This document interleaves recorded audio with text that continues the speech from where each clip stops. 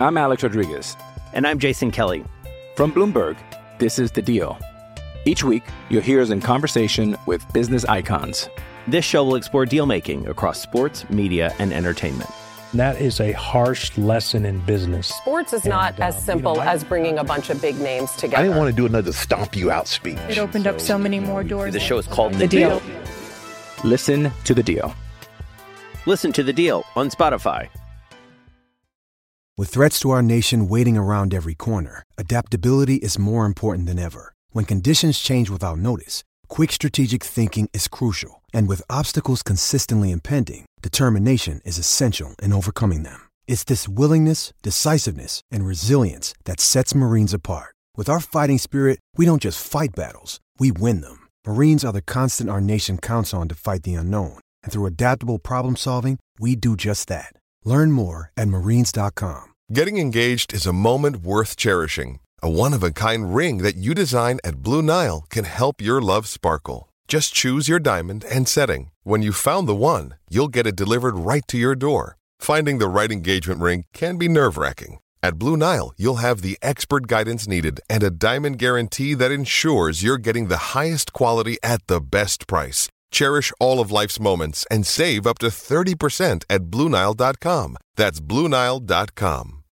Hello and welcome back to the show. I just got back from Florida for the Florida Surf Film Festival. Perhaps you heard about that over on The Grit, but it was awesome to connect with East Coast fans.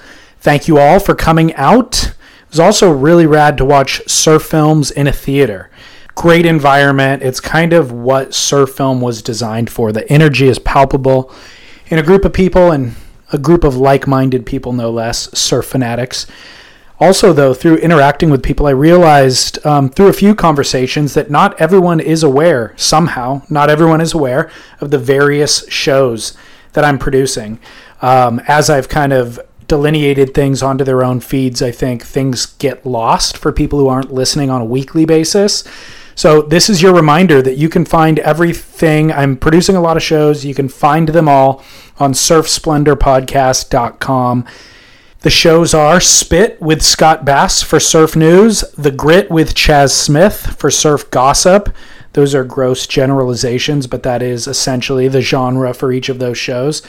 And now Surfboard Shaper Donald Brink has his own show, Swell with My Soul.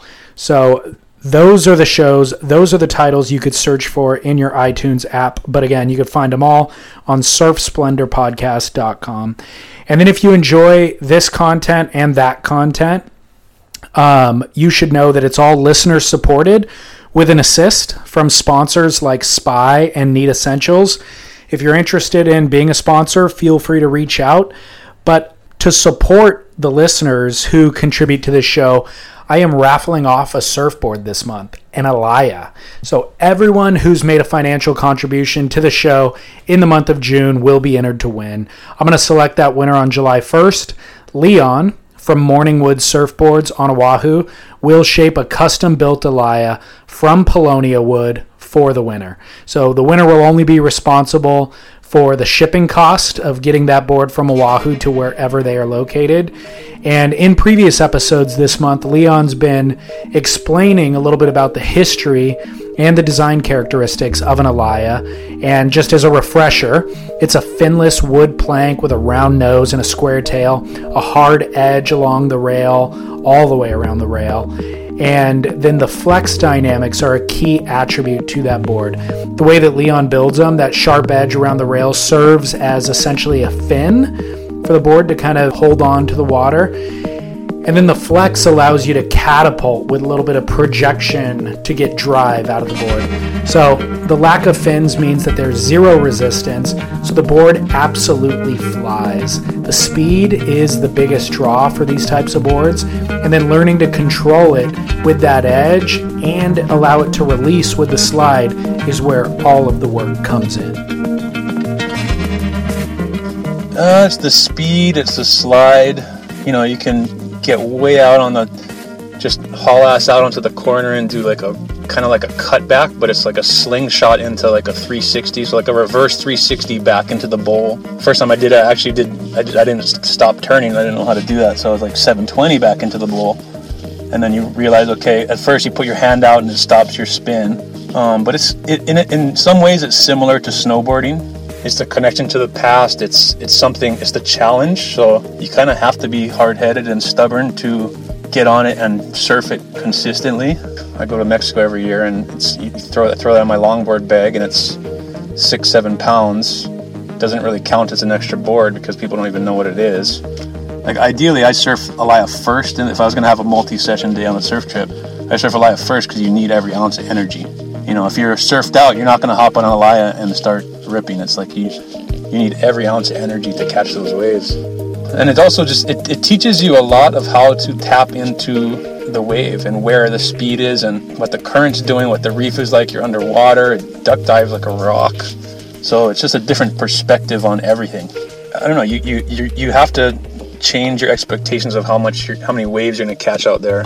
So every wave becomes more precious, and it gives you a different perspective. I mean, I think overall every surf break would be benefit from everyone having to put some time in on that, because it kind of builds compassion towards everybody else, you know.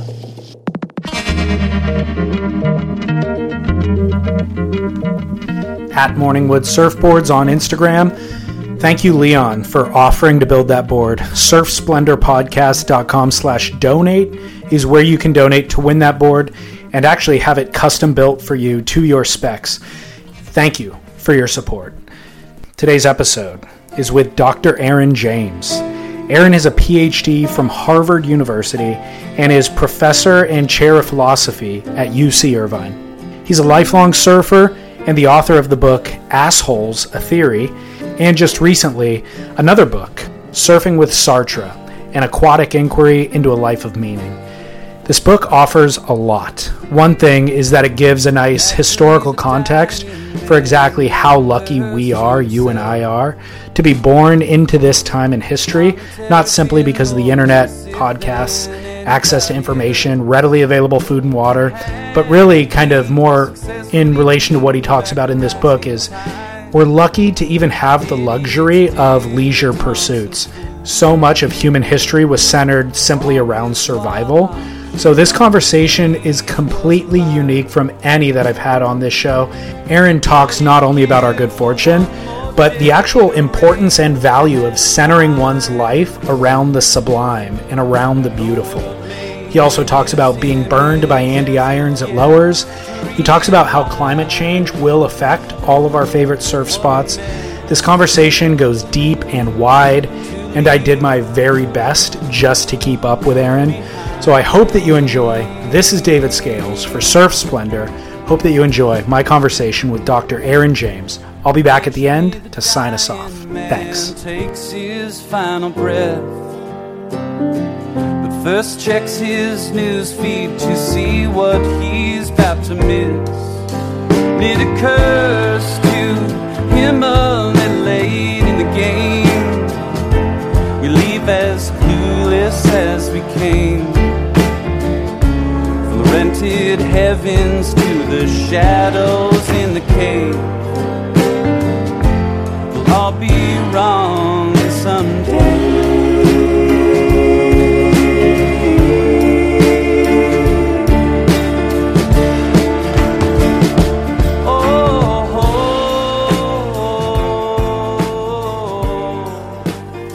I've never chatted with a professional philosopher about surfing before. Right. Are there many of you? Are you one of a kind? Yeah, not that many actually. There's a few people in the profession who have some connection with it, who surf in various capacities. Actually, a little conference that's now been going on a couple years in a row now. That's pretty cool, actually. Yeah. What is the conference? Well, we just had it in Del Mar, the second one. The first year of it was in Tofino, Vancouver Island.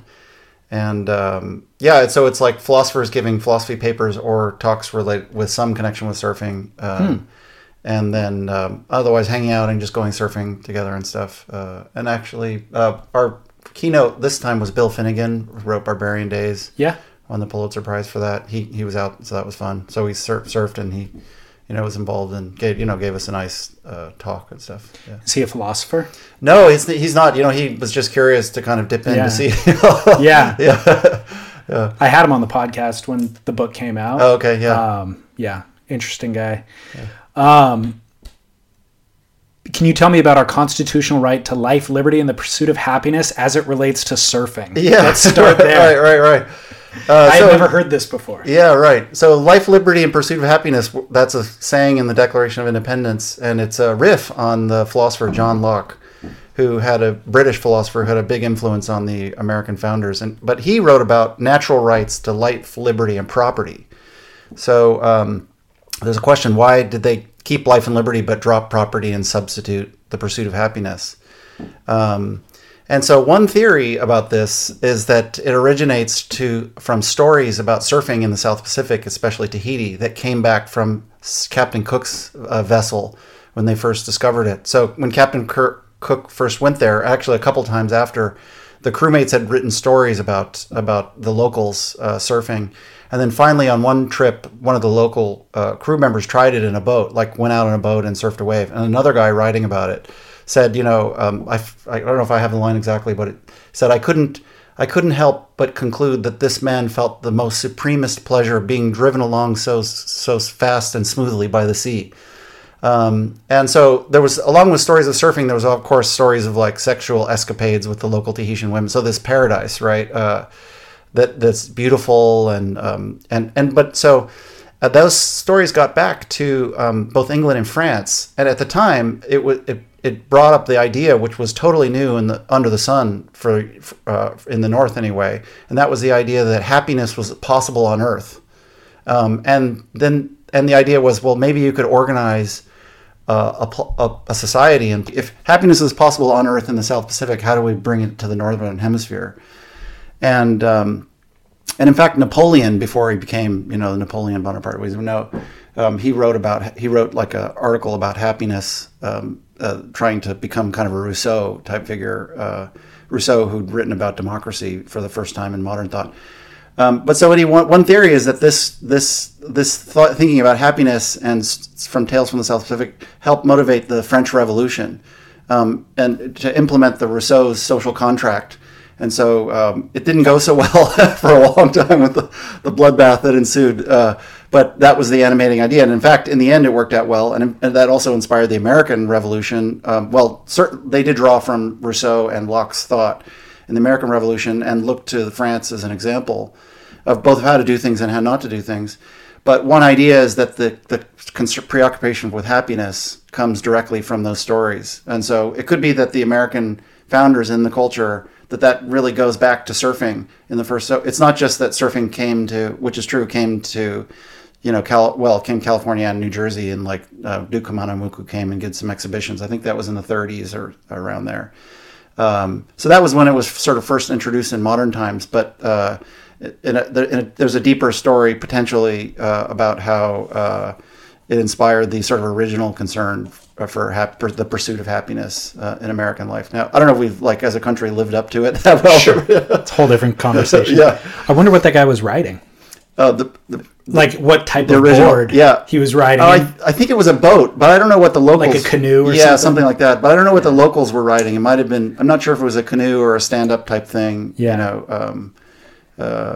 And I don't know if that predates what's known to have happened in Peru or whatever, Sure. or if it was connected. I don't know the history well enough there, but yeah. Was happiness such a foreign concept? Yeah, it absolutely was, right. I mean, people... It's a new thing under the sun, in the same way that valuing liberty, it's a creature of modern political thought. It was an innovation. In earlier times, pre-modern times, people had their station, and you didn't worry about happiness. And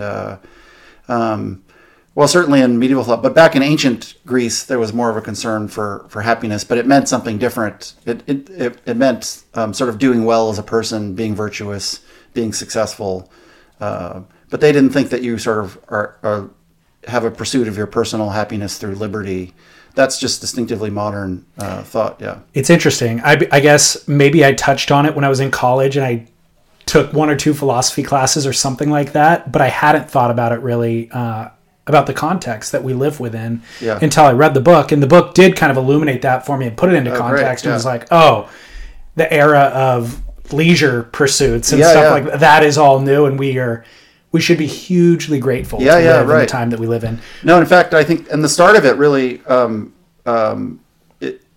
the leisure revolution, as I call it, within capitalism, happened in the late 1930s with the introduction of the 40-hour work week. Right. It's something we take for granted, or surfers, of course, think 40 hours. My God, banking hours, that's like the peak surfing hours the whole week, So like we grow up like trying to get around the 40-hour work week. But itself, it was a hugely important innovation because the idea was at the time, before employers would ask people to just work, sleep a little and then work the rest of their time. Yeah. And then there were some traditions, have the Sabbath, or you could there was like one protected day in some places. But the argument was made, no, look, it should be 8 hours for sleep, 8 hours for work, and 8 hours for whatever else you want to do, right? Just leisure, not just for rest to be more productive, but to live, Yeah. And so the 40-hour work week got going, and then in the post-war, after World War II, with the American economy had done really well after the war. It had this new big middle class, low income inequality, and then now this work week that was so people were wealthier than ever and now had a sort of protected free time. Sure. And that's when surfing like really got going. The start of it as sort of a cultural force, right? Sure. People had time and they had the resources, cars and surfboards to catch on and start innovating surfboard design. And the Bruce Brown films, are partly celebrating, with 1966, The Endless Summer, and also his On Any Sunday, the motorcycle film, is celebrating that new leisure culture. But that's like unprecedented in the history of the world, right? And it's now something we really take for granted, but it's relatively new. Yeah. Interesting. Well, we will get into the book and how surfing, as a leisure activity or recreational activity relates to all of that. But before we do, the book kind of touches on something that I've always felt, and I've never really been able to articulate it, but I think about it all the time, and I probably won't be able to articulate it very well here either. And to put it cheesy, it's that surfing is kind of a metaphor for life, and to put it less cheesy, it's like a lot of the lessons you learn in surfing basically instill kind of values, character, and principles that will serve you well through either work, family relationships, and just getting through life. The book kind of constantly touches on those things. And so I really enjoyed reading it for that reason. It was kind of like, it illuminates all these things that I've kind of been aware of innately and haven't been able to articulate, and I don't really know that anybody's really fully articulated it well. I think the worst versions is when Hollywood has tried to make a movie about it. It's just like, surfing's this great thing, and they never do it successfully. But I think the book did it successfully in a lot of ways. That's great to hear. Yeah, I mean, for me, actually, growing up, as a surfer, a lifelong surfer, but then also now like a philosopher, professional philosopher, studying a lot. I always had a vague sense just of that, like that being a surfer really like helped in life, and like and even like friends in philosophy would say like, oh, you're so lucky to have that, because it made a difference sort of to how I would work, or but I was never very beyond sort of the Hollywood or the cliches kind of thing myself, for a really long time. It was really when I sort of thought, no, I should really figure out what surfing and philosophy have to do with each other, and then I started thinking through the connections more explicitly, sort of. And it was an odd thing because then in explaining, trying to nail the essence of surfing and then thinking about other examples of it, I sort of learned all of this stuff about myself and my life that I couldn't have never said before I really thought about it. So it wasn't just that I was learning about surfing. I felt like it was like I was learning about my whole life story and things that like had clearly been really important to me my whole life, that are important to surfers, that if somebody you'd asked me before, I just wouldn't have been able to say it. So it's a weird way that philosophy led to this kind of not just intellectual discovery, but self-understanding. And was that prior to writing the book? And what was the impetus for the book specifically? Yeah, well, I guess I'd written this other book, Assholes, a Theory, that did well, and then there was kind of what's next, sort of thing. And then I thought, well, the thing I really want to do is I figure out what surfing and philosophy have to do with each other. I had a sense that I didn't really know. I'd often made various connections, but but thinking they'll really like work through in a serious way, how the two relate to each other. So I thought that was just like a cool project, and it'd be new. And then, and now I could do it. Maybe if I just started writing that book, that like a major commercial press, maybe they wouldn't have been interested. But on the heels of another successful book, then they think, okay, yeah, this will fly, kind of thing. So I got into it, and then it was just through that gradual process of figuring things out, of piecing it together for myself, that I, for example, I realized that a lot of my life was organized around not just skillful activity, but the sublime and the beautiful. Those are just like, since, I was a kid, that's been sort of the central preoccupation, and like in a really devoted way, those couple things, and attunement, increasing attunement through skillful activity. Not just like, in getting good at a trick or a sport, but in a way that's inspired and motivated by the beauty of waves and the beauty of surfing and the sublimity of the ocean. And now I can say a lot of stuff philosophically about those concepts, or even put those words on it. But beforehand, I wouldn't have been able to really nail it down in those terms. A part of me, while reading it, was thinking like, man, you're taking surfing way too seriously. Like just have fun. It's all good. You don't have to figure out what the meaning is. Yeah. But, and then part of me also, I mean, you'd have to be, it sounds cliche to say things like, oh, surfers have all the answers, and like, what is the meaning? Mm-hmm. But, or to even assume that it's an enlightened path, I feel is also somewhat kind of, I don't know, arrogant almost. But you'd have to be ignorant to not acknowledge that something that you do on a daily basis definitely has implication for your worldview, certainly, and even how you treat other people, how other people interact with you, all of it. It does, so it's worth analyzing, Yeah, right. And I do think that surfing, I don't know, you kind of touched on it, you never said it explicitly, but like, surfing is unique, it's different than even other, in skateboarding or snowboarding, or even things, the only thing that I've ever heard people talk about that even that is even similar to the way people talk about surfing is rock climbing. Right. But even that I don't feel that's a stagnant surface, and you can kind of go there and do it repeatedly. So surfing is unique. Yeah, no, I mean, there's certain ways of thinking about it that make it not so special, and, not really interesting to pursue. Like if you think it's just another source of pleasure, if surfing's just about having fun. I mean, there's a lot of ways to have fun. You can play parcheesi, you can, pick up sticks, you can have fun playing little games or whatever, for example. And now games are actually philosophically interesting in themselves, but not necessarily any particular, not parcheesi per se, right? Right. Like, what's the meaning of life? Well, let's think really hard about parcheesi. So that wouldn't fly. So, but is surfing like that or not? It's an open question. When people say, oh, surfing's fun, I think that's not really what we love about it exactly. Yes, it's very fun, but it's not just another way of having fun. It's not just another way of having enjoyment, or it's a really special kind of enjoyment. And then once you start thinking about why, like what the enjoyment is about, and then you start getting, well, it's not just the same thing as any ocean sport, or it's not even just right, and you get to these differences. And I sort of operated with, the sort of pretext that, kind of a hubris, as you were suggesting, that there is this distinctive meaning. But that was, to me, was like, it was kind of a conjecture. Like, is this really a defensible position? And then I think it is in the end, right? I think so too. Yeah. And if you're a surfer already, it's easy to be convinced. But can you really articulate it in a way so that other people, who don't surf, can think, oh wow, yeah.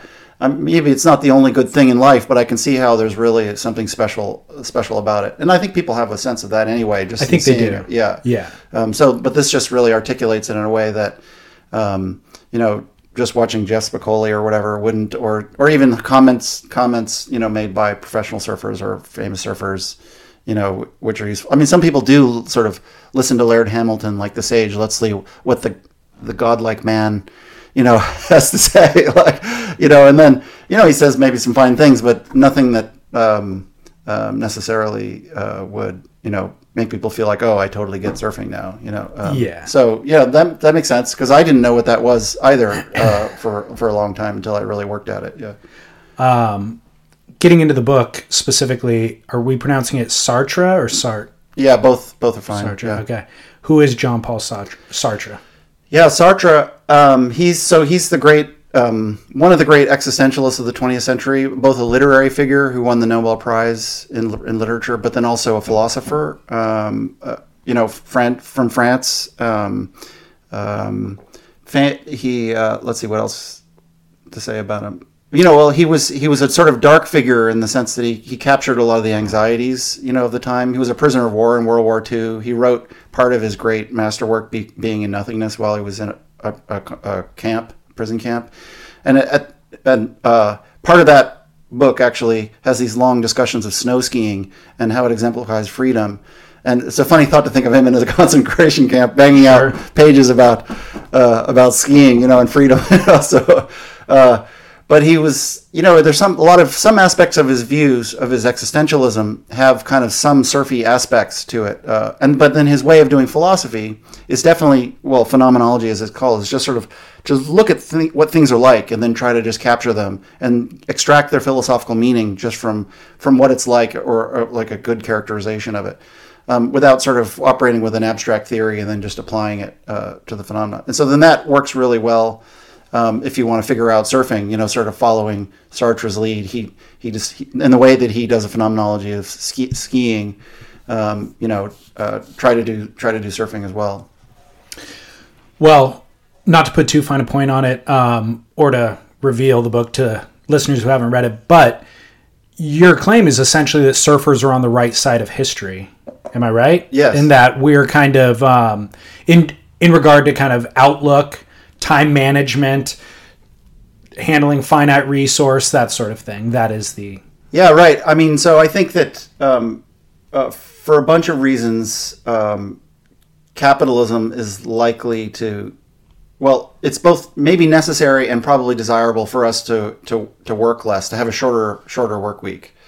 And then, for people who are very attached to the Protestant work ethic, that is a stressful proposition, right? No meaning is all I have. That's my sense of my identity, my sense of status and skill and in life. And sure, a little bit of rest, but just to recharge the batteries for work or whatever.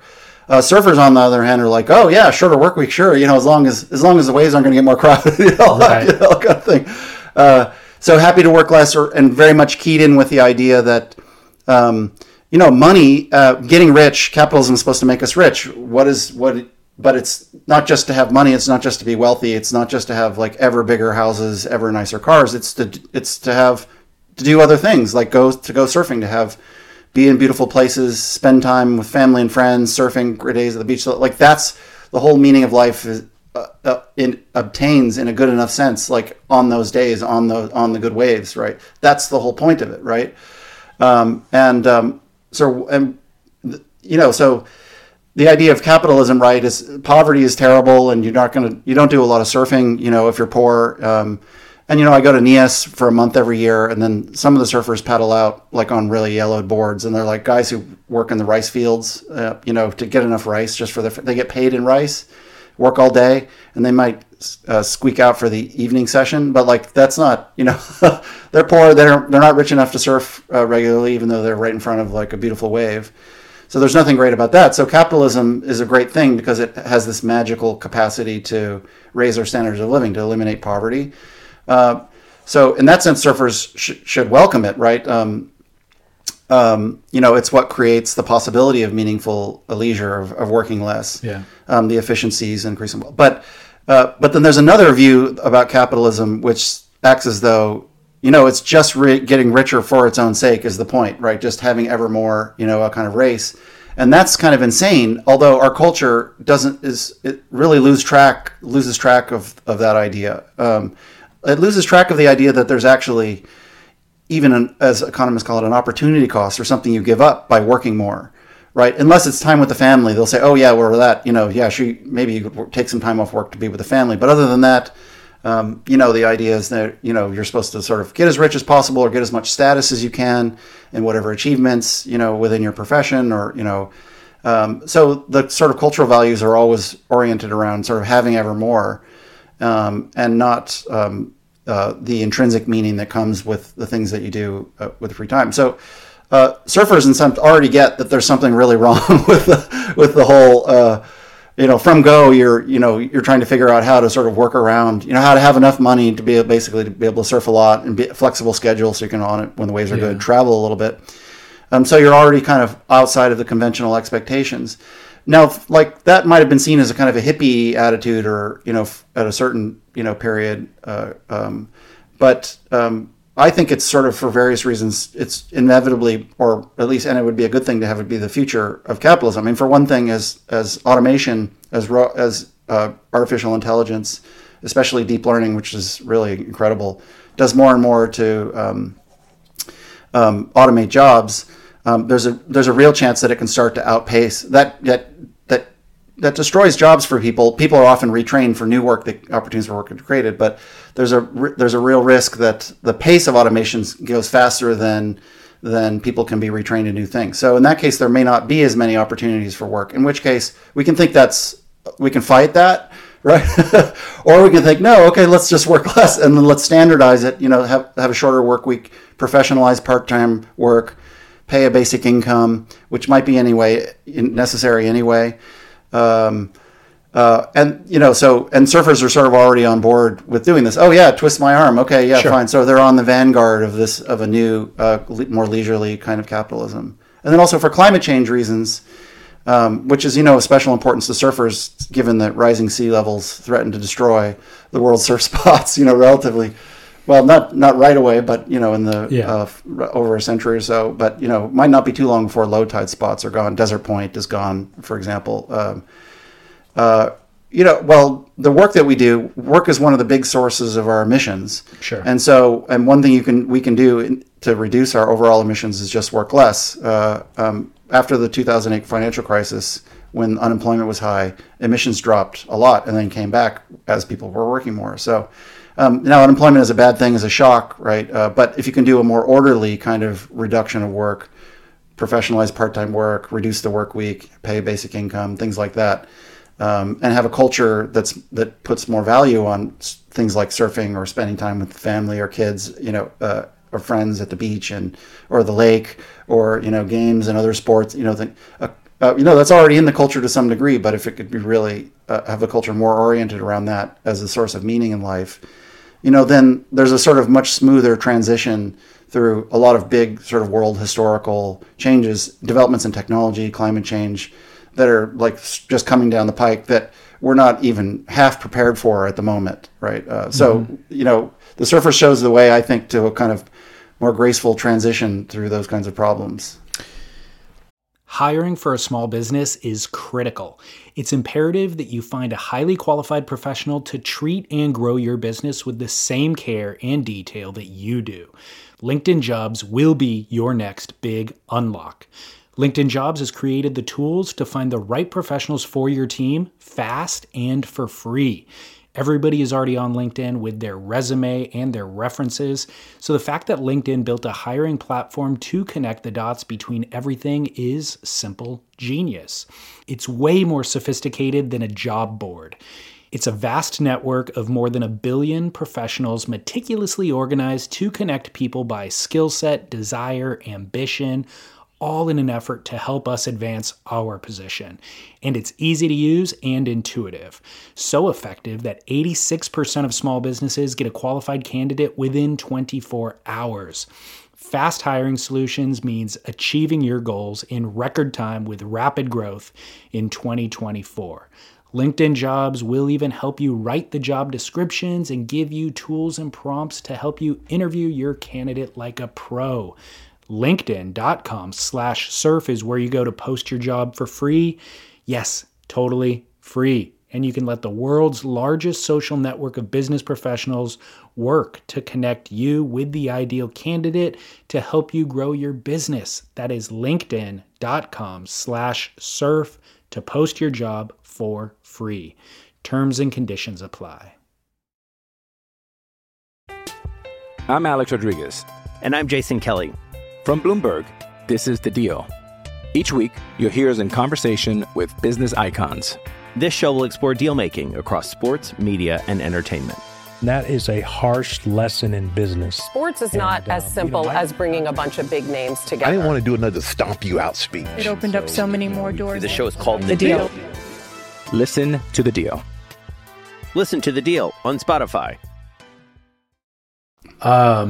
There's a lot in there that I want to unpack that I've got in my notes. But back to the beginning, one of the things you were saying, like I identify as a surfer, have for pretty much since I was 12 probably, and I actively surf pretty much that whole time. Even I forget some of the things that you've said, and I get caught up in that capitalist thing that you're talking about, where it's just about gaining, and acquiring. And it's hard, man. I mean, when you say it, it makes perfect sense in theory. It's hard in practice. Yeah. It's hard to abandon your capitalist pursuits in practice and just reset on a daily basis. Yeah, right. No, I mean, on the coast it is anyway. Yeah, no, I mean, but it's an interesting question of why we work as much as we do. I mean, for a lot of people like who haven't had a pay raise for a long time, because wages have been stagnant for lower skilled workers for a long time, they're working longer just to have, a new car or whatever, or pay the bills, so you can understand there. But for a lot of people, they're just working harder, the idea to get a little bit richer. We're spending more and more time on average working just to eke out, have a little bit, and taking on more debt to have nicer stuff. So, I mean, what's behind that? It's actually a kind of important question, interesting question. But one answer is that it goes to a deep part of our need for status. So there's kind of our sense of like whether we measure up, might be how we think we compare with the Joneses, whether we're doing better than, or we're kicking ass relative to the average, or we're behind. And that sort of status is what we might think we get from making more money or having signs of wealth. And then, and that's a kind of an evolving standard, because, if you get some of those signs, but then take it easy, and then sort of the sort of average level of wealth or attainment surpasses, you might then feel behind. So, but there's no end to this, right? There's no end to the status game. No. It's just ever more, it sucks up more of your time, more of what's important in life, just for that goal. And it's self-defeating in its own way as well, because, I mean, you might feel initially happy and pleased with yourself from a new status attainment, but psychologically, we normalize really quickly to those. And we basically, this is a well-established fact of psychology. We have this boost of kind of happiness when you have a new attainment, and then you quickly revert back to the previous level of happiness you had before the attainment. Right? So, I mean, they call this a hedonic treadmill, because it's like running on a treadmill, going for a little bit more pleasure, when in fact you're not ever getting any happier over the longer run. Right. And for a lot of people, maybe they don't know anything else or whatever. So of course, and they find something interesting in the work, and they get talented, and there's intrinsic joy from that skillful activity. So that's sort of maybe something like their surfing. But for surfers, it's like, what really makes you happy, right. Like surfing really good waves, like the meaning of life is right there, like that day, even bad there. Waves. Yeah, even bad waves, right. Just going. That's why now it's like, or certainly with this winter in Southern California, it's like, I don't even need to catch waves. Just paddling out, getting in the cold water, getting a little bit of sun, that's almost enough. Yeah, right. I mean, getting waves is better. Yeah, it's definitely. I mean, that's another nice thing for me about writing the book, that in thinking more about the simple beauty and sublimity of waves and riding them, I could start cruising down the line on a small little wave, and then just really enjoy it intrinsically, without feeling like you got to get barreled. It's inadequate. I got to get. I still do a certain amount of tube chasing, etc. But but it's not like my life as a surfer is incomplete if I haven't done that. Do that. I mean, right. So less about the chase and more about something that's just about the life of the surfer. When you think about it, is like a process of ebb and flow, right? Like there's swell, and then you surf, and then you wait in between waves and do other things, and there's the cycle of the ocean and the swell storms generating, and it's just like that's beautiful in its own way, and surfers just intrinsically understand that, because it's what we never really know. Yeah, it actually segues perfectly into another kind of constant theme in the book, and maybe even the most used word in the book is flow, and trying to be in flow in regard to life, work. Surfers are kind of predisposed to it for the reasons that you just said. They're kind of trying to always be in that. I've personally found, and then that relates to attunement, which is something that you've been talking about too. I've personally found my best surfing experiences and just my happiest experience in life is when I'm in that moment, when you're actually in the moment. You're not regretting something in the past. You're not anxious about something in the future. You're just kind of there in the moment. And specifically in surfing, it's about me trying to kind of not impose my will on the wave. Right. If I paddle out, if I get a wave and I'm trying to think of the way I surfed the last wave and improve upon that, I've already lost the plot. I just kind of got to get up, let muscle memory take over, and that's when I kind of have my best performances. So how do you define flow? Yeah, Let's start there. Yeah, so I thought, well, look, I mean, flow is actually a studied topic in psychology. That the flow state. There's a lot of work on that, cognitive science and psychology work. But I thought, wait a minute, like, if anyone knows about flow, it's surfers. Like, it's not just a metaphor. Like, surfers literally get carried along with a changing natural phenomenon. They're carried along by the natural propulsive forces, precisely by being in the flow of that. It's also a flow, right? So being in the flow of a flow. And then, so what is that? I think the essence of it is be adaptively attuned to the wave, to each moment of the wave as it changes, right? And where you do that for its own sake. And so that's sort of the minimal basic idea of flow. But you can if you're a good enough surfer, you can go out and do that even if you're not in the peak state of performance, sure. Right? Or you're not in the zone, the flow state in that sense. But you're already in the way you just described really nicely in this relationship of adaptive attunement that draws you into the present, that involves not forcing things, not imposing your will. I mean, you don't know well enough what a wave's going to do. You can't impose your will on it. You have to watch and wait and see what it's going to do and just react moment by moment. And then this beautiful thing happens when you've done the right thing in each moment. The flowing pattern emerges. You linked all the sections together. The turns all connected. You never caught a rail. Like maybe there was a surprise, like tail slide or floater or whatever. Or a zing on a turn. And then the whole thing just connects. And then those are some of the most stoked moments. Even if you're not surfing your absolute best, you just feel like, whoa, there's this, the feeling of stoke there is, as I think of it, is a fortunate coalescence between skill and circumstances. Like, so circumstances and your skillful activity, neither of which on their own could make for this flowing, pattern line through the wave. But then it happened. And then at the end of the wave, you have this sense of sort of delight and fortune, because you're like, wow, everything came together. I was there for that. Like, this is a good enough reason to be alive right here. So that's the sort of basic idea thing that surfers really know about flow, and it's already a source of joy and happiness.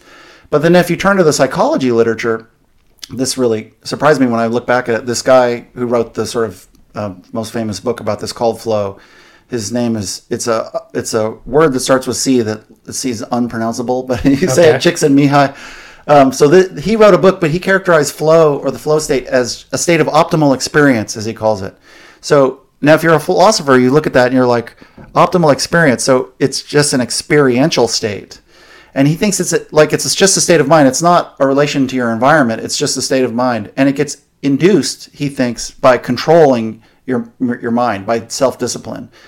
And it turns out this is really just Stoic thought from late antiquity. It's really similar to their idea. They thought if you sort of if you regulate your thoughts and adapt them to your circumstances, then you can induce happiness, tranquility, regardless of what happens to you. So it's not exactly about adapting your circumstances and getting to a flowing relation with your environment.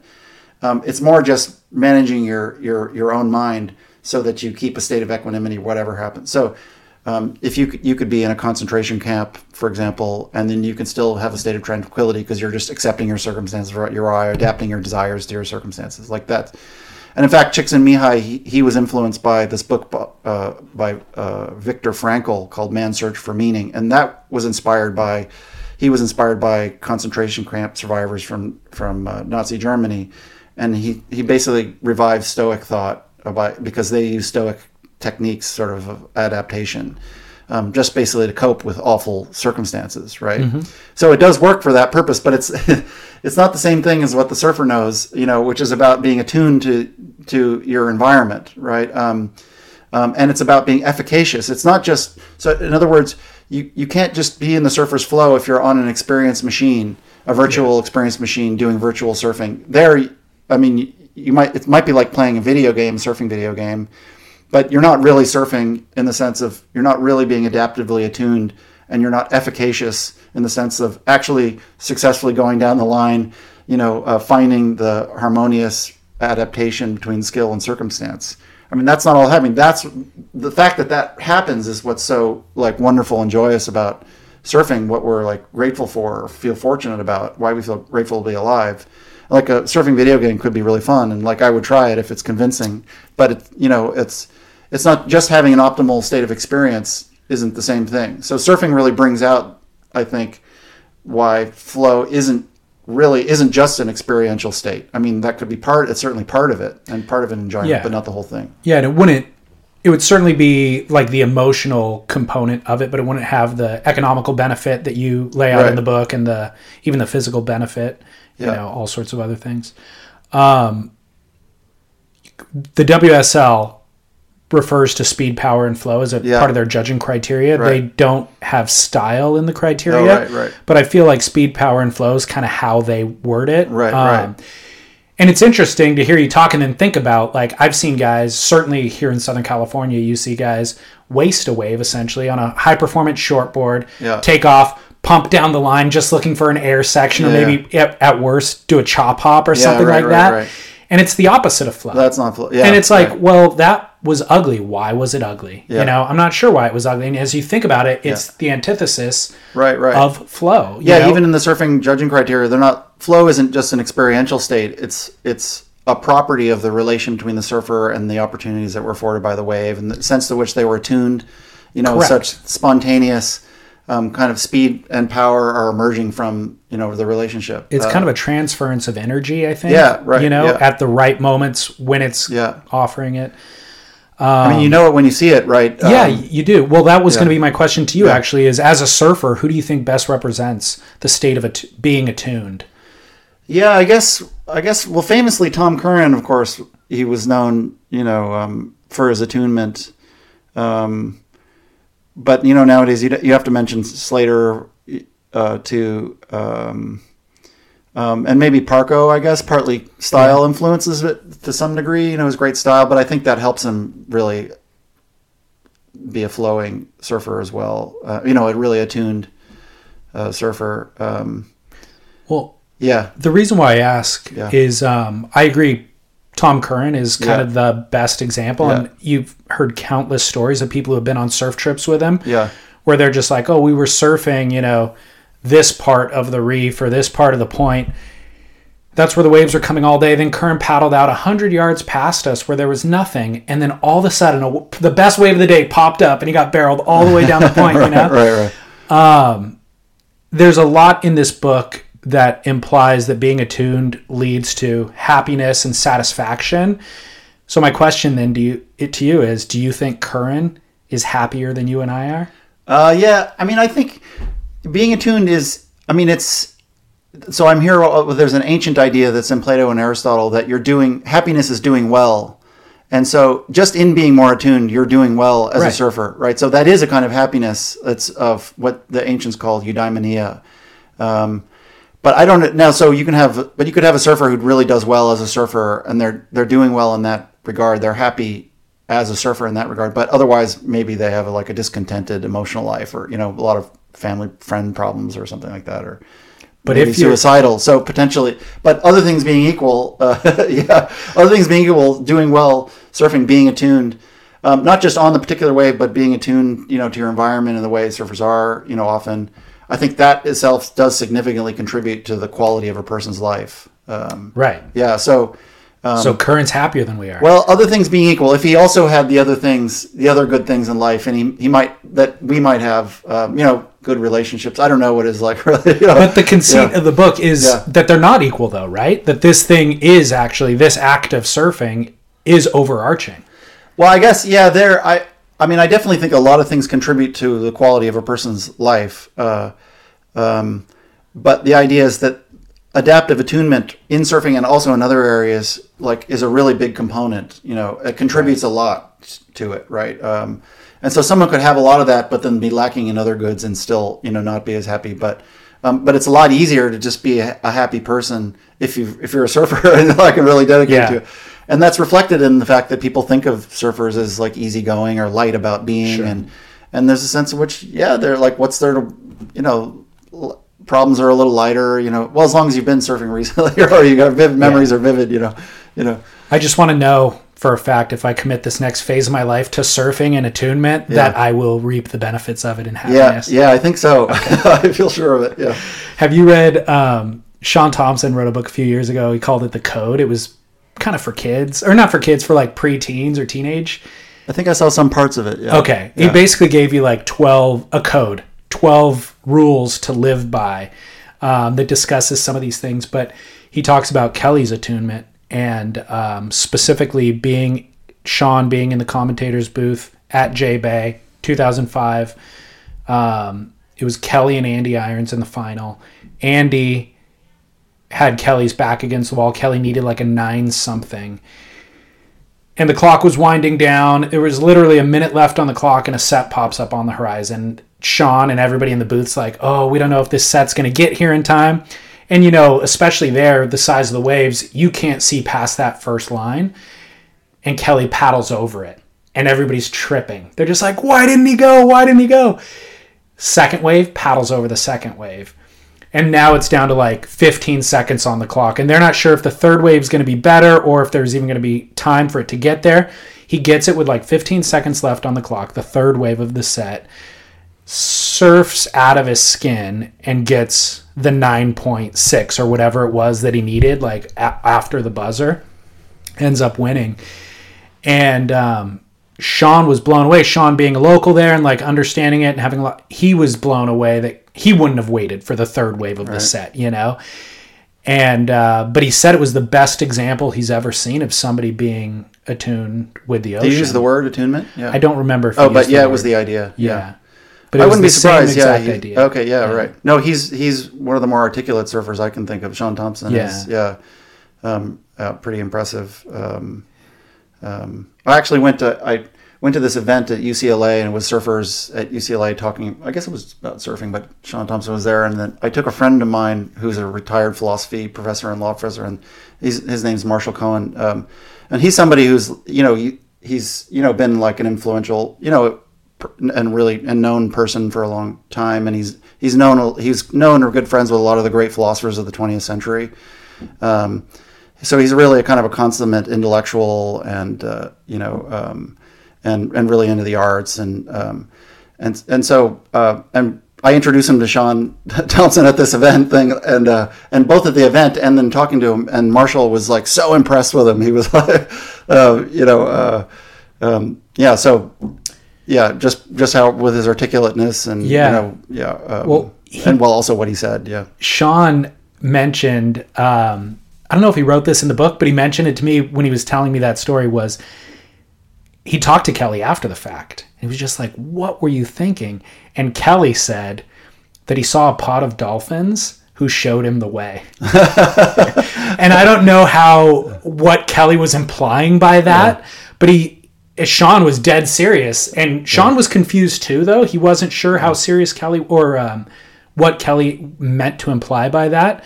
But he said quite literally, like, there was a pod of dolphins, and I kind of got a sense or a feeling that they were trying to show me something or tell me something. And I don't know if he literally followed them or if he just used that as a sign. It somehow communicated. And that's kind of the point that I was going to make, was like, somehow nature communicated with him, whether it was dolphins or just what is attunement. It could just be reading the horizon line or something like that. Yeah, I mean, there is a real intuition that you can't explain. It can be a real kind of perception. I mean, like a famous example of this in the psychology literature is the fire chief who, is in a building, just suddenly has a sense that the building's going to blow, and then tells everybody to get out, and then the thing blows, right?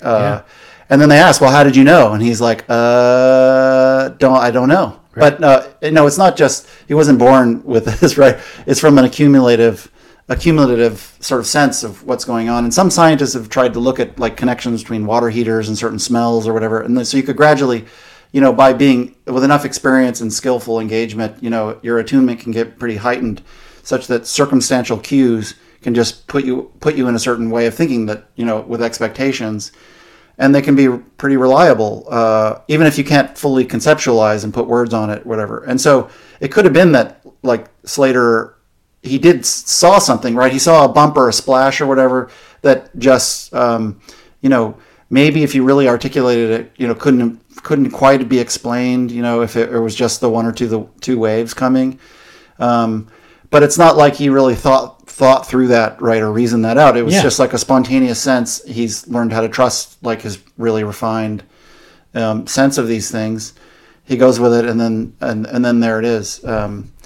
So yeah, I mean, and famously, when people make these judgments, sometimes they'll tell stories about, like, oh, here's what I was thinking. And then psychologists also study and show that, like, a lot of times people's explanation after the fact can't be right.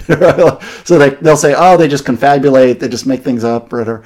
But I don't, that doesn't show that they didn't really know or there wasn't even really a kind of reasoning going on. It's just a very spontaneous, attuned kind of thing that's not highly conceptualized, something that you have words for, that you can really think through. And that's just what heightened attunement involves. It's still a kind of knowledge, it's still a kind of perception. It's still something maybe in principle one could unpack and reason about. So yeah, and I think all surfers have that to some degree. Just your expectations about which way a wave is going to pop or when it'll double up, or so. Yeah, you have it more than somebody who's never been in. Yeah, right. So it's all different degrees of attunement, and then you can get to higher heightened states. I mean, a big part of this, maybe this is part of for middle-aged surfers that want to, like me, who want to double down on surfing as their midlife strategy or whatever.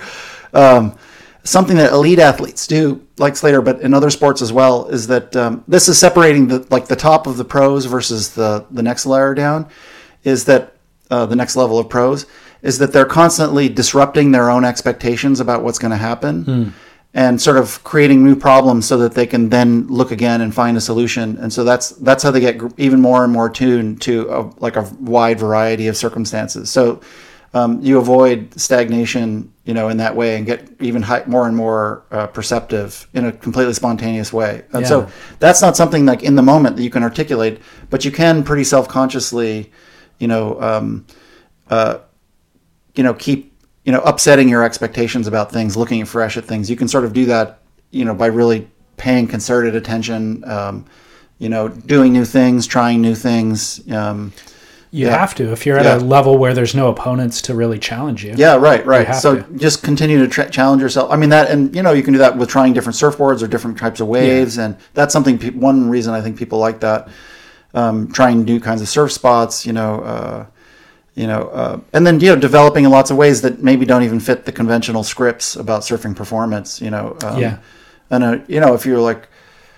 if you're past your prime and you're not worried about like succeeding by the conventional standards or whatever, then, who cares? There's a lot of ways to become ever more attuned to the waves and to a new approach or a new styling or, so I think you can still do the things that, someone like Slater's doing to get ever more attuned. Yeah.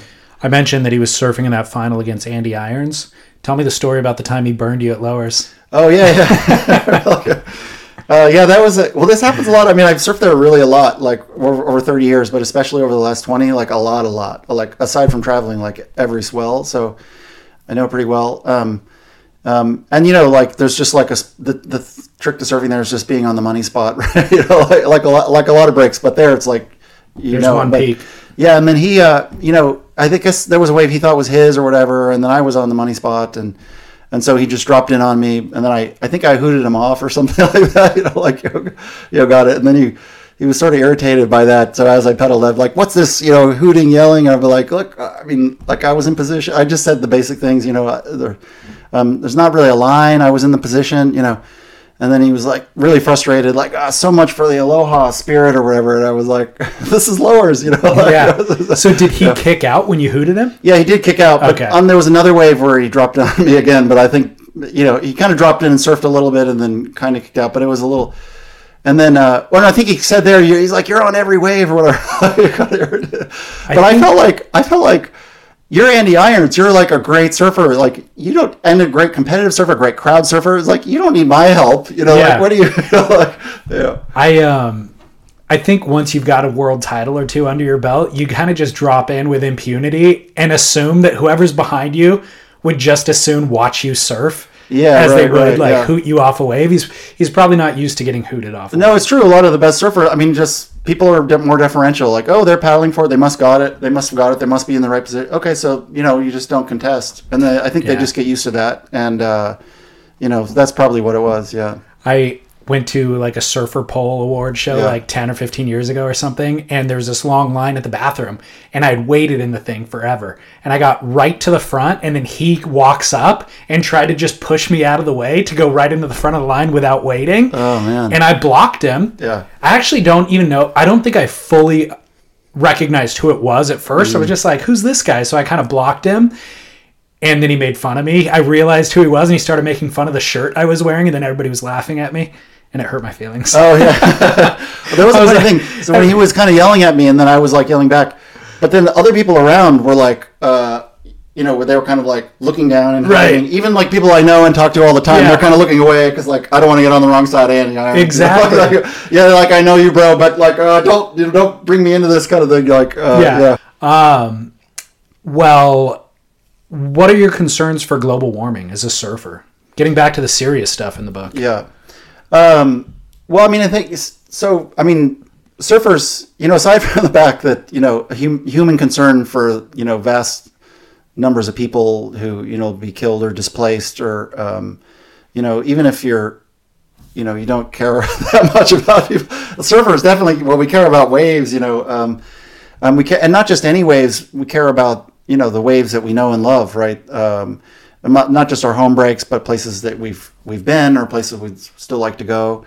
And I think it doesn't take much by way of a certain kind of conservative moral outlook, like to be concerned to conserve the valuable thing we've got. So we've got this valuable resources, these reefs, these breaks, like many, acquired, thousands and thousands of years of geology and ocean flows to create these things.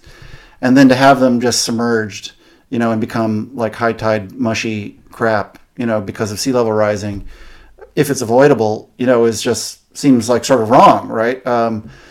And now, like, there's a debate you can have, which I've had with some friends who say, well, there's an upside, which is that like a lot of spots that are now too low or too shallow for surfing, that are only breaking on high tides, those spots will come back, right? There's a spot actually on Nias right at the bottom of Lagundri Bay called the Machine that when the earthquake brought the reef up by like 3 meters, that spot became too shallow for surfing. So the Machine, it's called the Machine will come back, maybe, right. So, I kind of agree at this part of the book. I kind of agreed with your friend and his argument, which is not only might those spots come back, but there could be brand new spots that you've never even seen before, haven't even heard of, Right. Like I don't feel I feel pessimistic about climate change for other reasons, but just selfishly as a surfer, I feel like there's untold potential. There's potential for magic. Yeah. Okay. Yeah. There is. Even like in Namibia, Skeleton Bay is a relatively recent formation on a sandbar, so maybe there's stuff that could happen that wouldn't have happened otherwise. The friend is Graham Bird and from Durban, South Africa. So I've had this argument with him, but he with his like South African friends, they're with me like, no, this is just a disaster. And so my thought is, well, look, there might be some upside, but it's not just a cost benefit analysis where you're looking at like an upside and then there's the loss, of all these great ways, but then there's the upside, and then we just balance the cost versus the benefits, and we ask whether there's a net, and then we just adapt from there.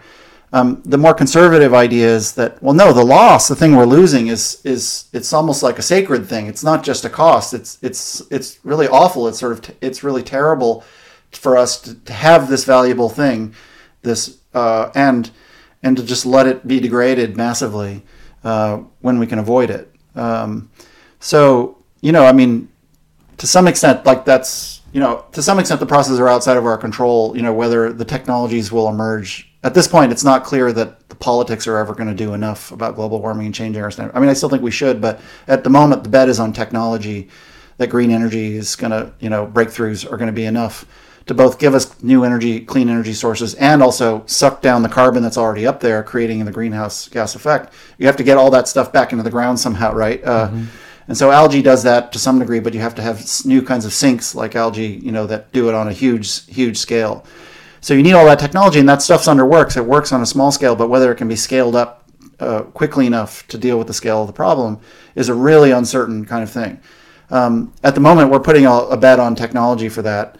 Let's hope and pray that works. But I mean, my thought is, if you're a conservative in the conservation sense, you think, well, we shouldn't just put a bet on technology, just roll the dice. No. Like on that, look, we should do a lot more to mitigate the impacts and reduce the disruption and the degradation of the environment that result. And then what kinds of things do we have to do? If they're a huge sacrifice, then maybe that's a problem. But what if it's just like shorten the work week so that we don't emit as much and do relatively less consumptive activities like go surfing or doing more walking for people who aren't surf, or more gardening or something like that. And then the idea is, well, look, maybe we're not only not worse off in a world where we're adapting. If we're as well off as we are now, or even better off, then there's no sacrifice at all. And in that sense, climate change adaptation can be efficient in the economist sense. There's some people who are better off, future people who are now not displaced. But then the current generation, we can be no worse off than we were before for various kinds of adaptations. And if that's the case, then it's not like there's this big sacrifice that you have to justify. From a moral point of view, it's like we have sort of no excuse. Like, twist my arm, like work less and go surfing more often. That's my contribution to the legitimacy of capitalism. And so then what? How can we reasonably complain of being asked to do that? I mean, some people will complain, but is it reasonable? Is a further question. Right. And that's assuming that your surf experience contributes less carbon emission than your work experience. Obviously. Yeah, right. So the act of surfing itself is carbon free, but there's the process of getting to the beach, or like certain amount of travel or whatever. Yeah. You'd have to worry about that. I mean, you're not contributing anything on the climate change front if you work less and then emit as much or more, or if your work doesn't emit carbon. Yeah, right. Yeah. That's right too. Yeah. So I mean, at the level of the individual, like anything that we do personally makes only a tiny difference on this front. But so the way to think about the big question is what we do in terms of overall societal norms and averages. Yeah.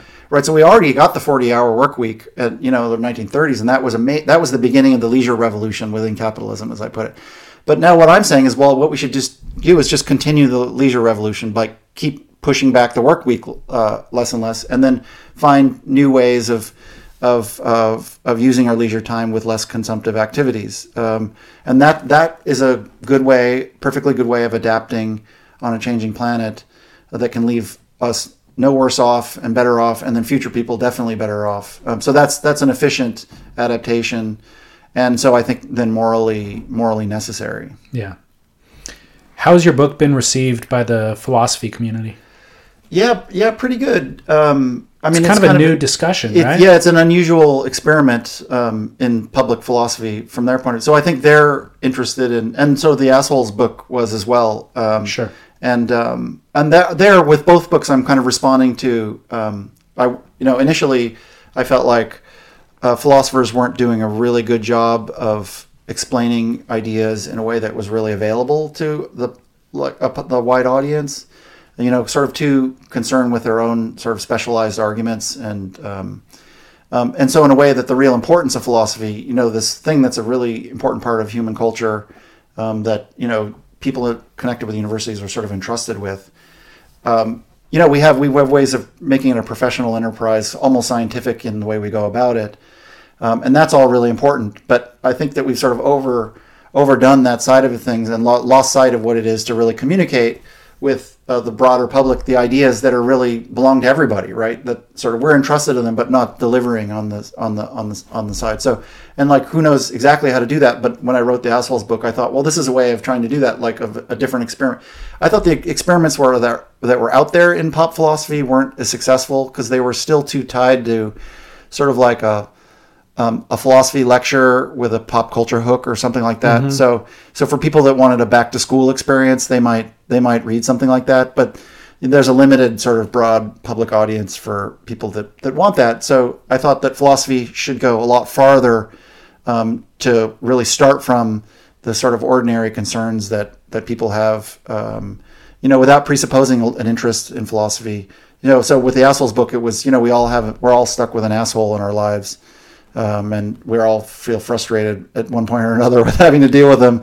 And then the idea of philosophy can help us define what the asshole is and understand the problem and maybe see our way through it. Then that's sort of speaking to something an existential kind of problem that we all have. And then you see the value of philosophy and you can get into it from that way. And then if you do that, it turned out that not only resonated with people, but it also, there's like interesting philosophical issues because there's sort of novel claims you can make or old things that are out there that have to be tweaked a little bit to really apply, and then they're fresh, So that worked, and then sort of the surfing book was a similar kind of thing. Not as easy to make the connection, but not as broad of an audience. But still the idea of like, okay, explaining this more familiar activity and trying to capture the meaning of it, making it that about the meaning of life, and written in a way that isn't just for surfers, but for anybody who maybe just has a passing acquaintance with it, or who maybe read Barbarian Days and like the idea, but didn't maybe totally get what was so important about the surfing act itself, or something like that. I remember Finnegan talking about almost secretly being a surfer, living in New York in the literary world, just being embarrassed about his surfing activity, and that book kind of being like a coming out of the closet, so to speak.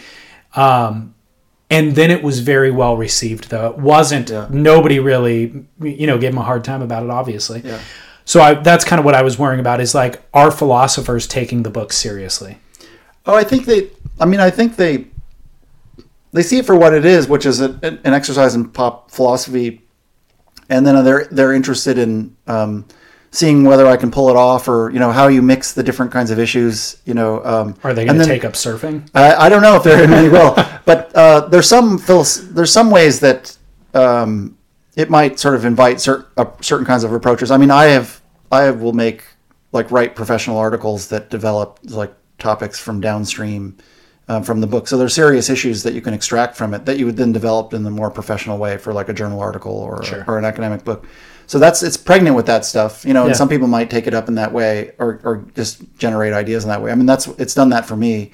Good. Anyway. So, but for the most part, I think people like it. I mean, there are also just novel arguments there, like the argument about climate change and the reduction of the work week is a novel argument.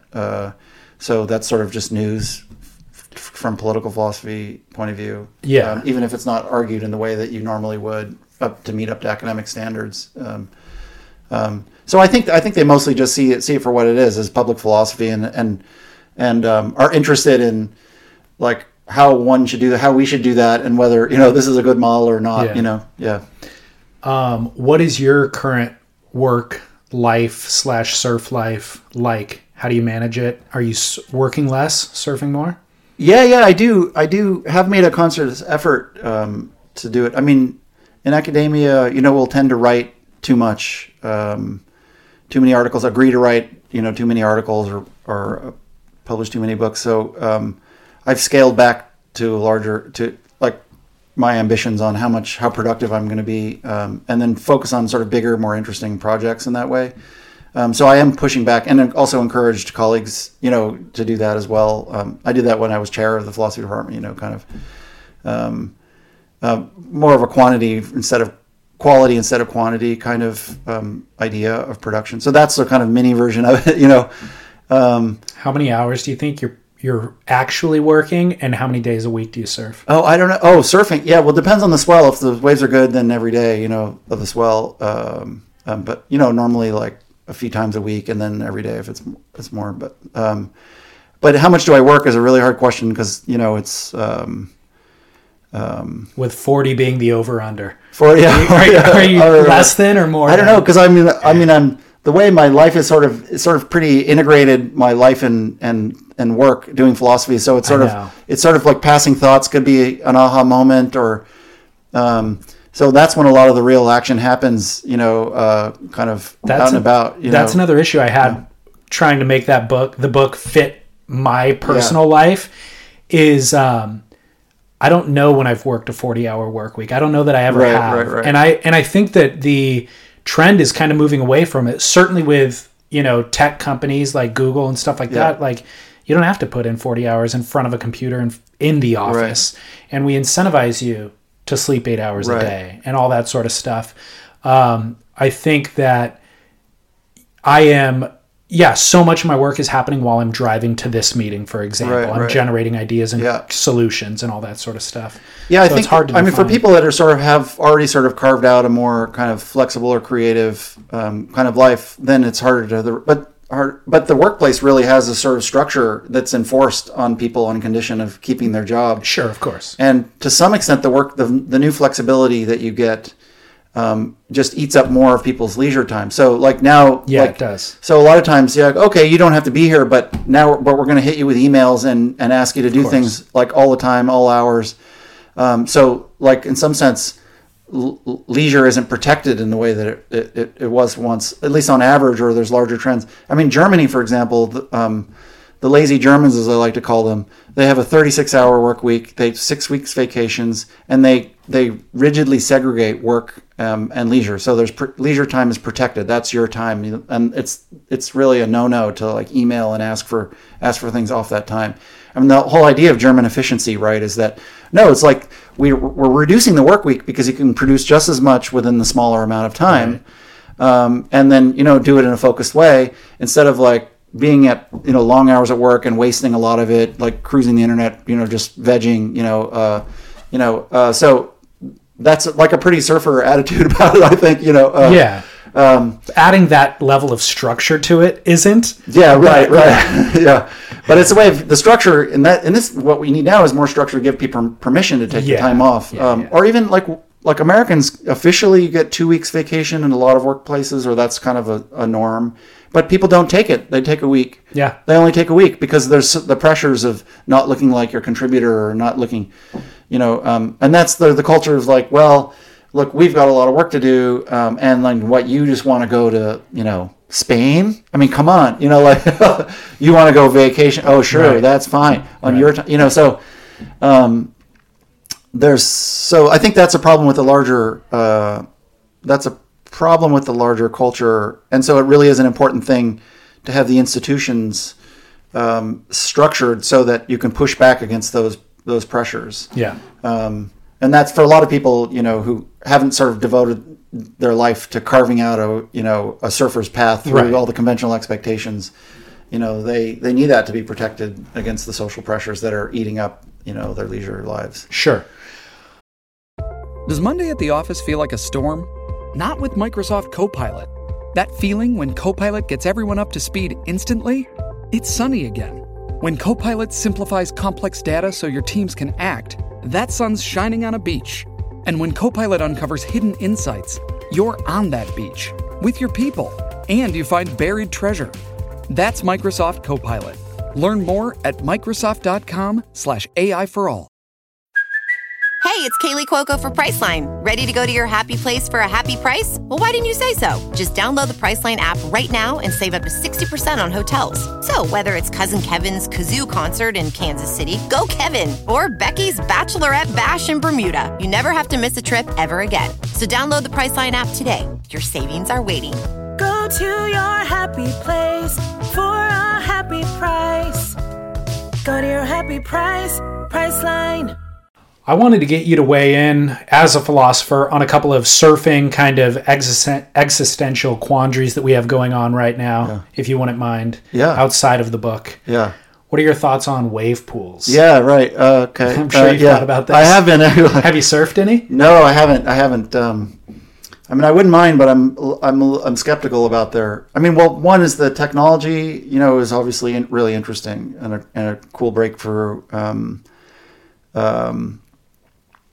it's for professionalism. I don't know. It's a mixed thing. Obviously, it offers a lot of benefits to the WSL to be able to have a controlled sort of playing fields and have competitions with quality waves and everything in a 2-day window. Yeah, within on schedule, right? Yeah. The waves are there when they want to turn it on, and that helps with the Olympic bids and things like that. And but and maybe I'd feel differently if I actually surf the Slater wave or whatever, but at the moment, I'm pretty skeptical about it. It's incredible, long tube ride or whatever, but there really is a lot lost, I think, in the environment.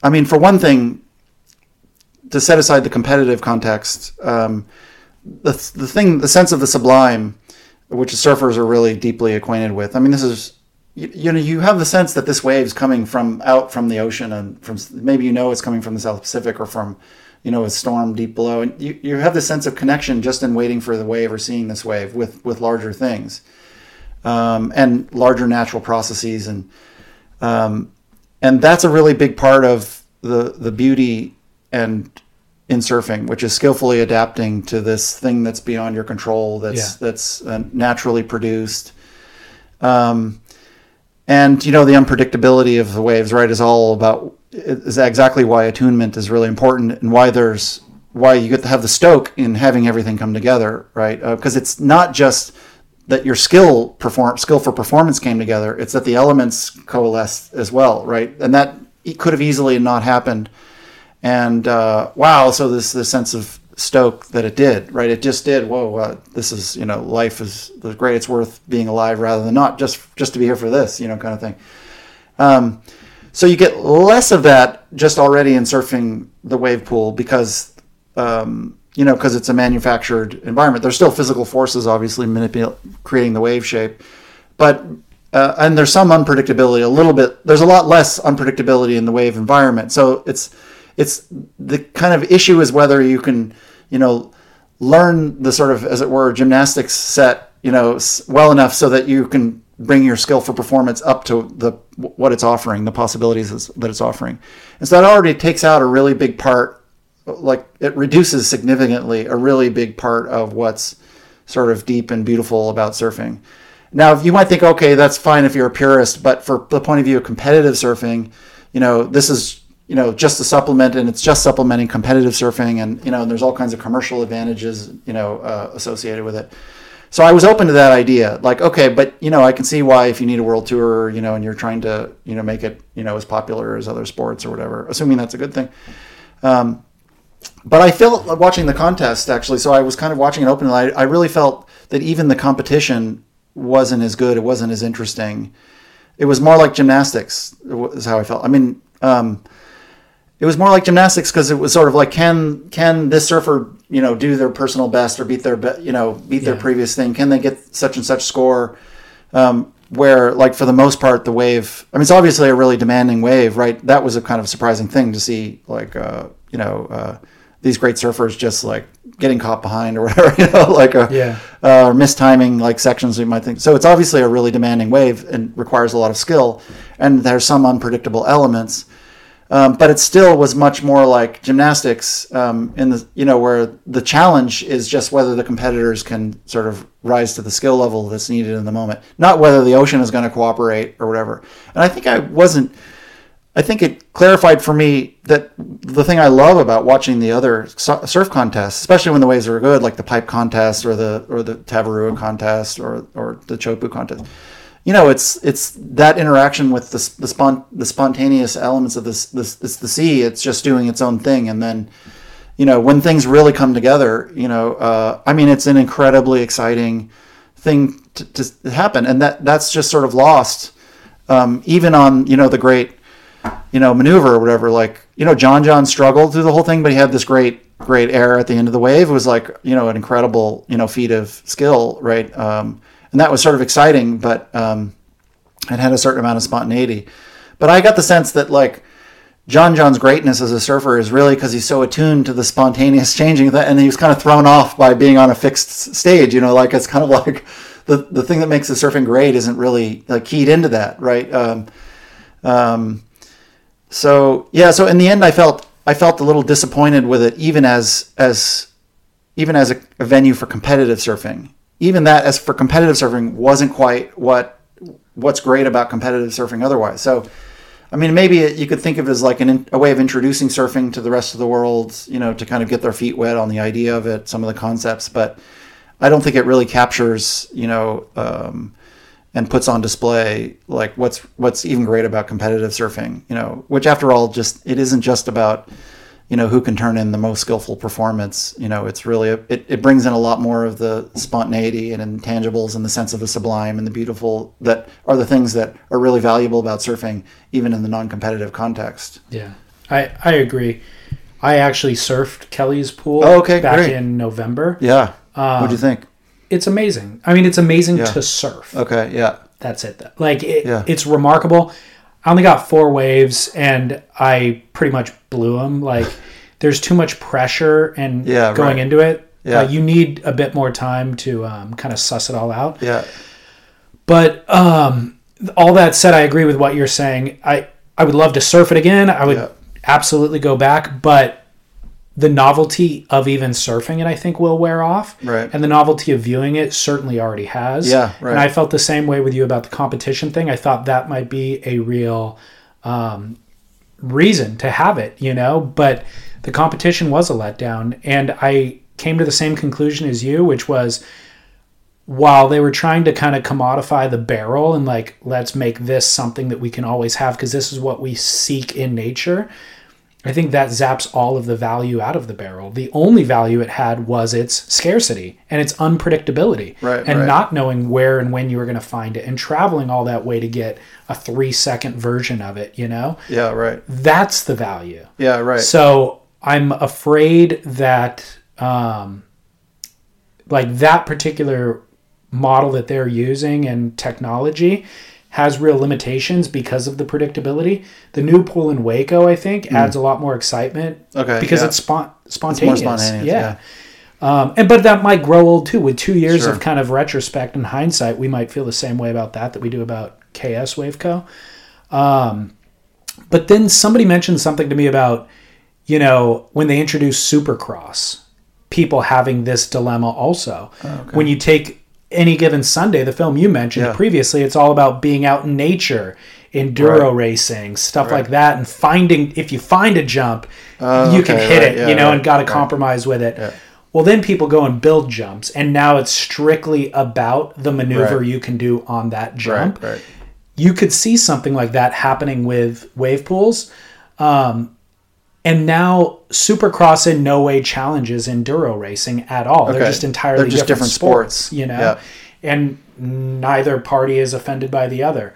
But I think for that to happen in surfing, you would need to be able to create a wave that's more spectacular than what's in nature. Because in Supercross they have. They have man-made jumps that allow you to do double backflips. Where in nature that's hard to find. You know? So until we could do that in wave pools, I don't know that they'll be able to make that transition. I thought it was interesting that, I'm sure you saw that Seth Moniz clip in the wave pool in Waco where he does a backflip. And it's like, that is pretty much the gnarliest backflip we've ever seen in surfing. You know, I mean, we might have seen crazier aerials and other type of air rotations, but the fact that the craziest backflip or the biggest backflip ever was in a wave pool, I think is important. You know? Yeah, right. I mean, that's a great comparison, which I hadn't thought about. But I guess it fits also with the gymnastics analogy. It was like, so motocross already gone the gymnastics route, like fixed, very well-defined stage, and then it just becomes about the exquisite performance. We're going through a set routine, you know. But now look at gymnastics, what it's like. I mean, it's very rigorous, and if you don't really know what you're looking at, it like all looks really similar. You know? It does. Which, as does surfing.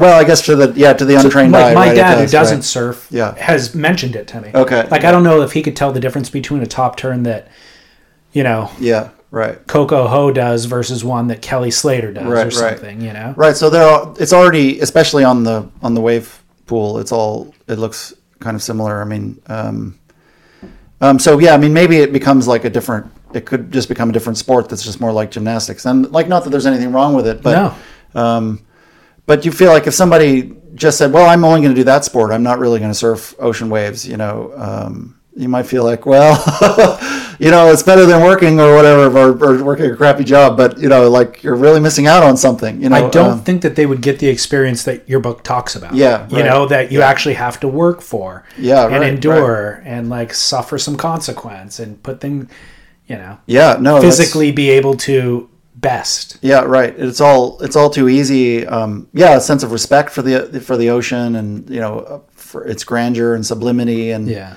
I mean, and that's the stuff that really like makes you feel like I just want to spend my whole life doing it. Like this is the end of the this is the end of the rainbow. This is the fountain of youth.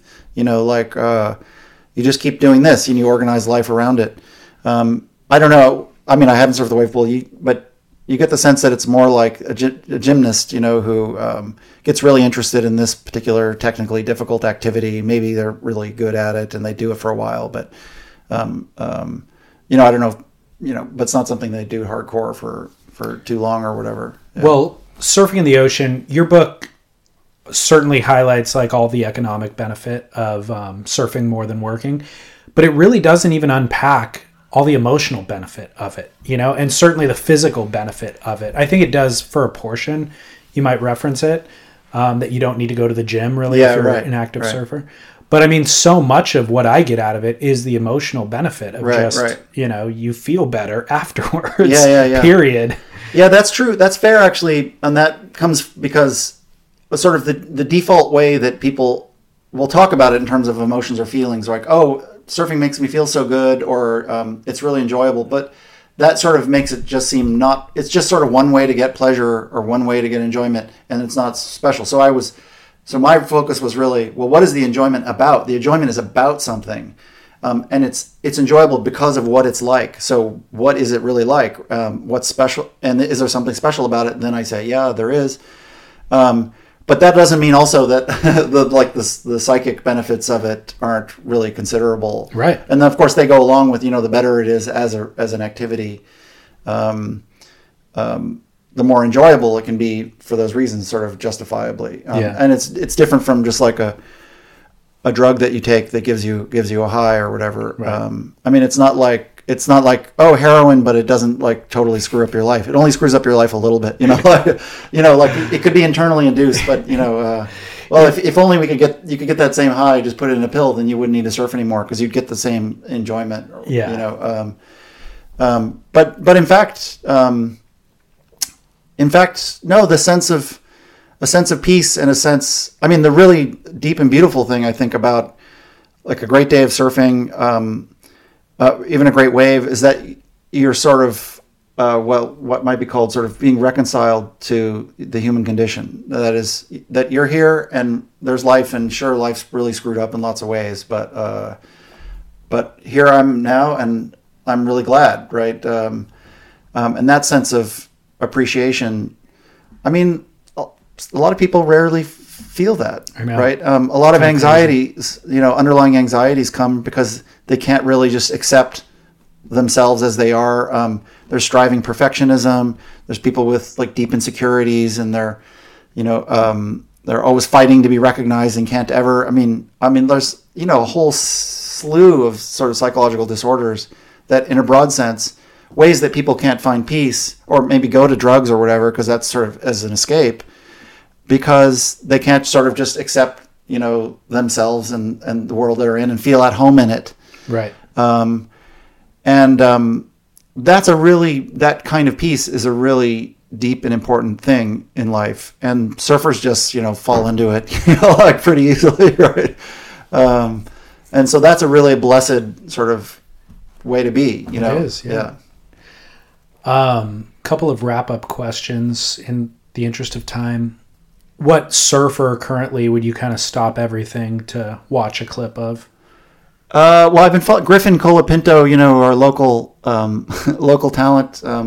He's on fire. I've been, sort of just proud to, because he's from Lowers, proud to sort of be in the mix and watch his star take off. So definitely him. Do you follow his younger brother on Instagram, Corey? I've checked it out a little bit, yeah.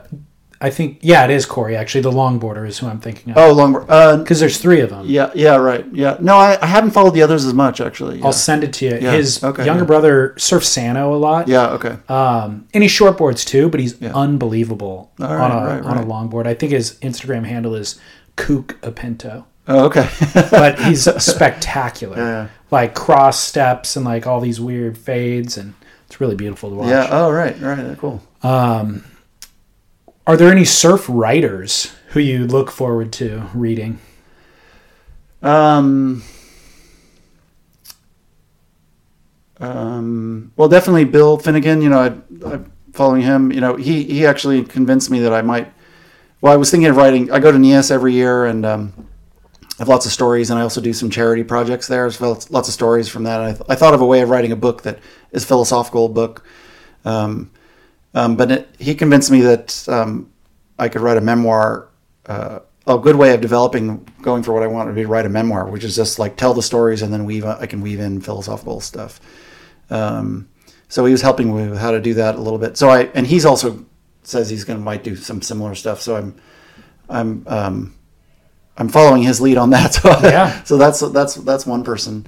What does your current quiver look like? Whose boards are you writing? Oh yeah, I've been writing the sci-fi. Are you really? Slater sci-fi, yeah, and I really love them. Yeah, they're really great, and I'm really grateful for Slater. I mean, I'm almost willing to forgive him for the anorexic board years. You know, when he got us all writing these anorexic surfboards and set us all back. You know, but now that he's made like widely available the Tomo, design, and for me anyway, they work really beautifully, and I love that they're mass produced. Like I took it a little while ago, I went to Tahiti and broke one there. And so I just left it. And then, on the way back from the airport at LAX, I just drove to the surf shop and got another one, so it's like no wait, no hassle. So it's super to have such a great board, just mass produced, widely available. So yeah. Cool. Any upcoming projects or I suppose the next book idea you just revealed? Oh yeah, that's a longer term thing. Okay. I'm also writing a book about money, the nature of money, with a law and finance ace named Bob Hockett, a Cornell law professor.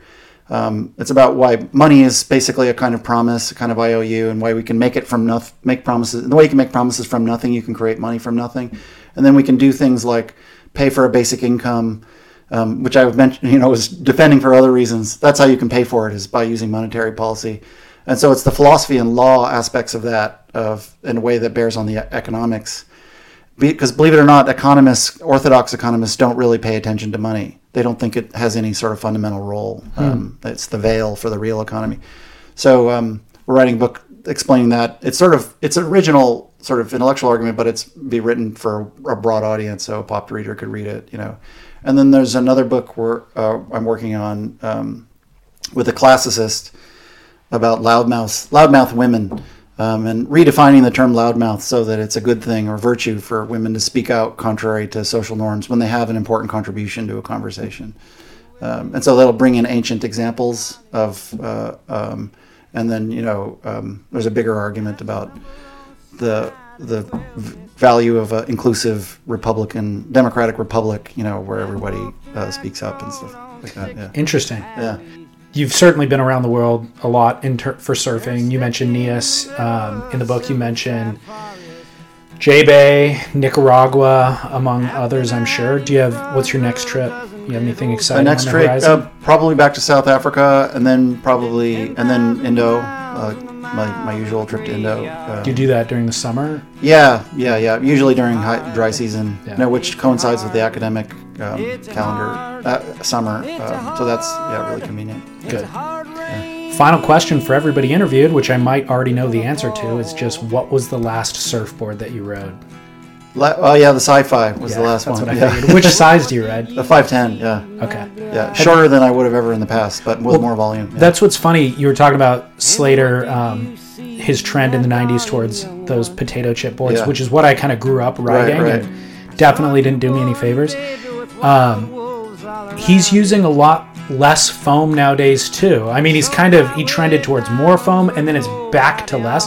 There's more volume packed in, but it's certainly shorter and shorter boards over the years. I feel like just in the last 3 or 4, he's added volume back. Yeah. But, man, when he first got off Channel Islands, those initial tests that he was writing were tiny.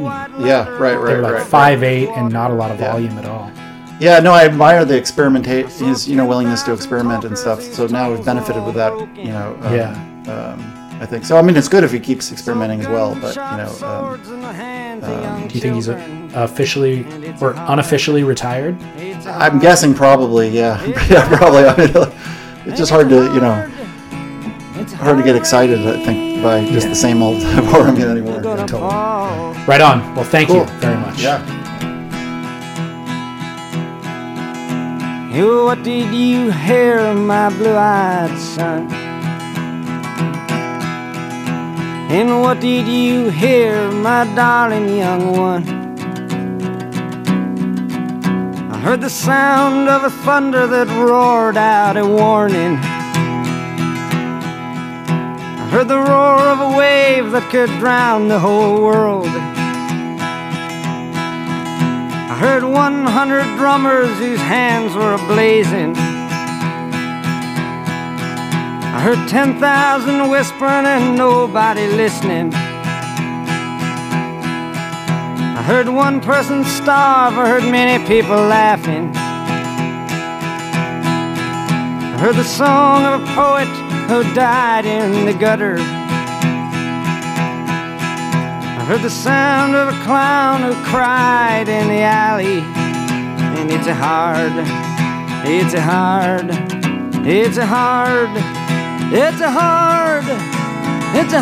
rains are gonna fall. Thank you, Dr. James, for taking the time. Really enjoyed our conversation and also really enjoyed the book. Provided some new insights for me, and it was a good exercise and a re-examination of philosophy that I haven't really taken since college, so a while back. Anyways, everything that Aaron and I discussed is available. Links to his books, all that sort of stuff is available on surfsplendorpodcast.com. I've also got a video clip of him getting drained on a well overhead right-hander at Nias. So the guy can surf, and he actually went and surf lowers right after our meeting, so hopefully that made it worth his while to drive south. As I stated at the beginning of the show, if you support this show in the month of June, you'll be entered to win that Morningwood Surfboards Alaya. You have my preemptive thank you and the internal warmth of just knowing that you did something good.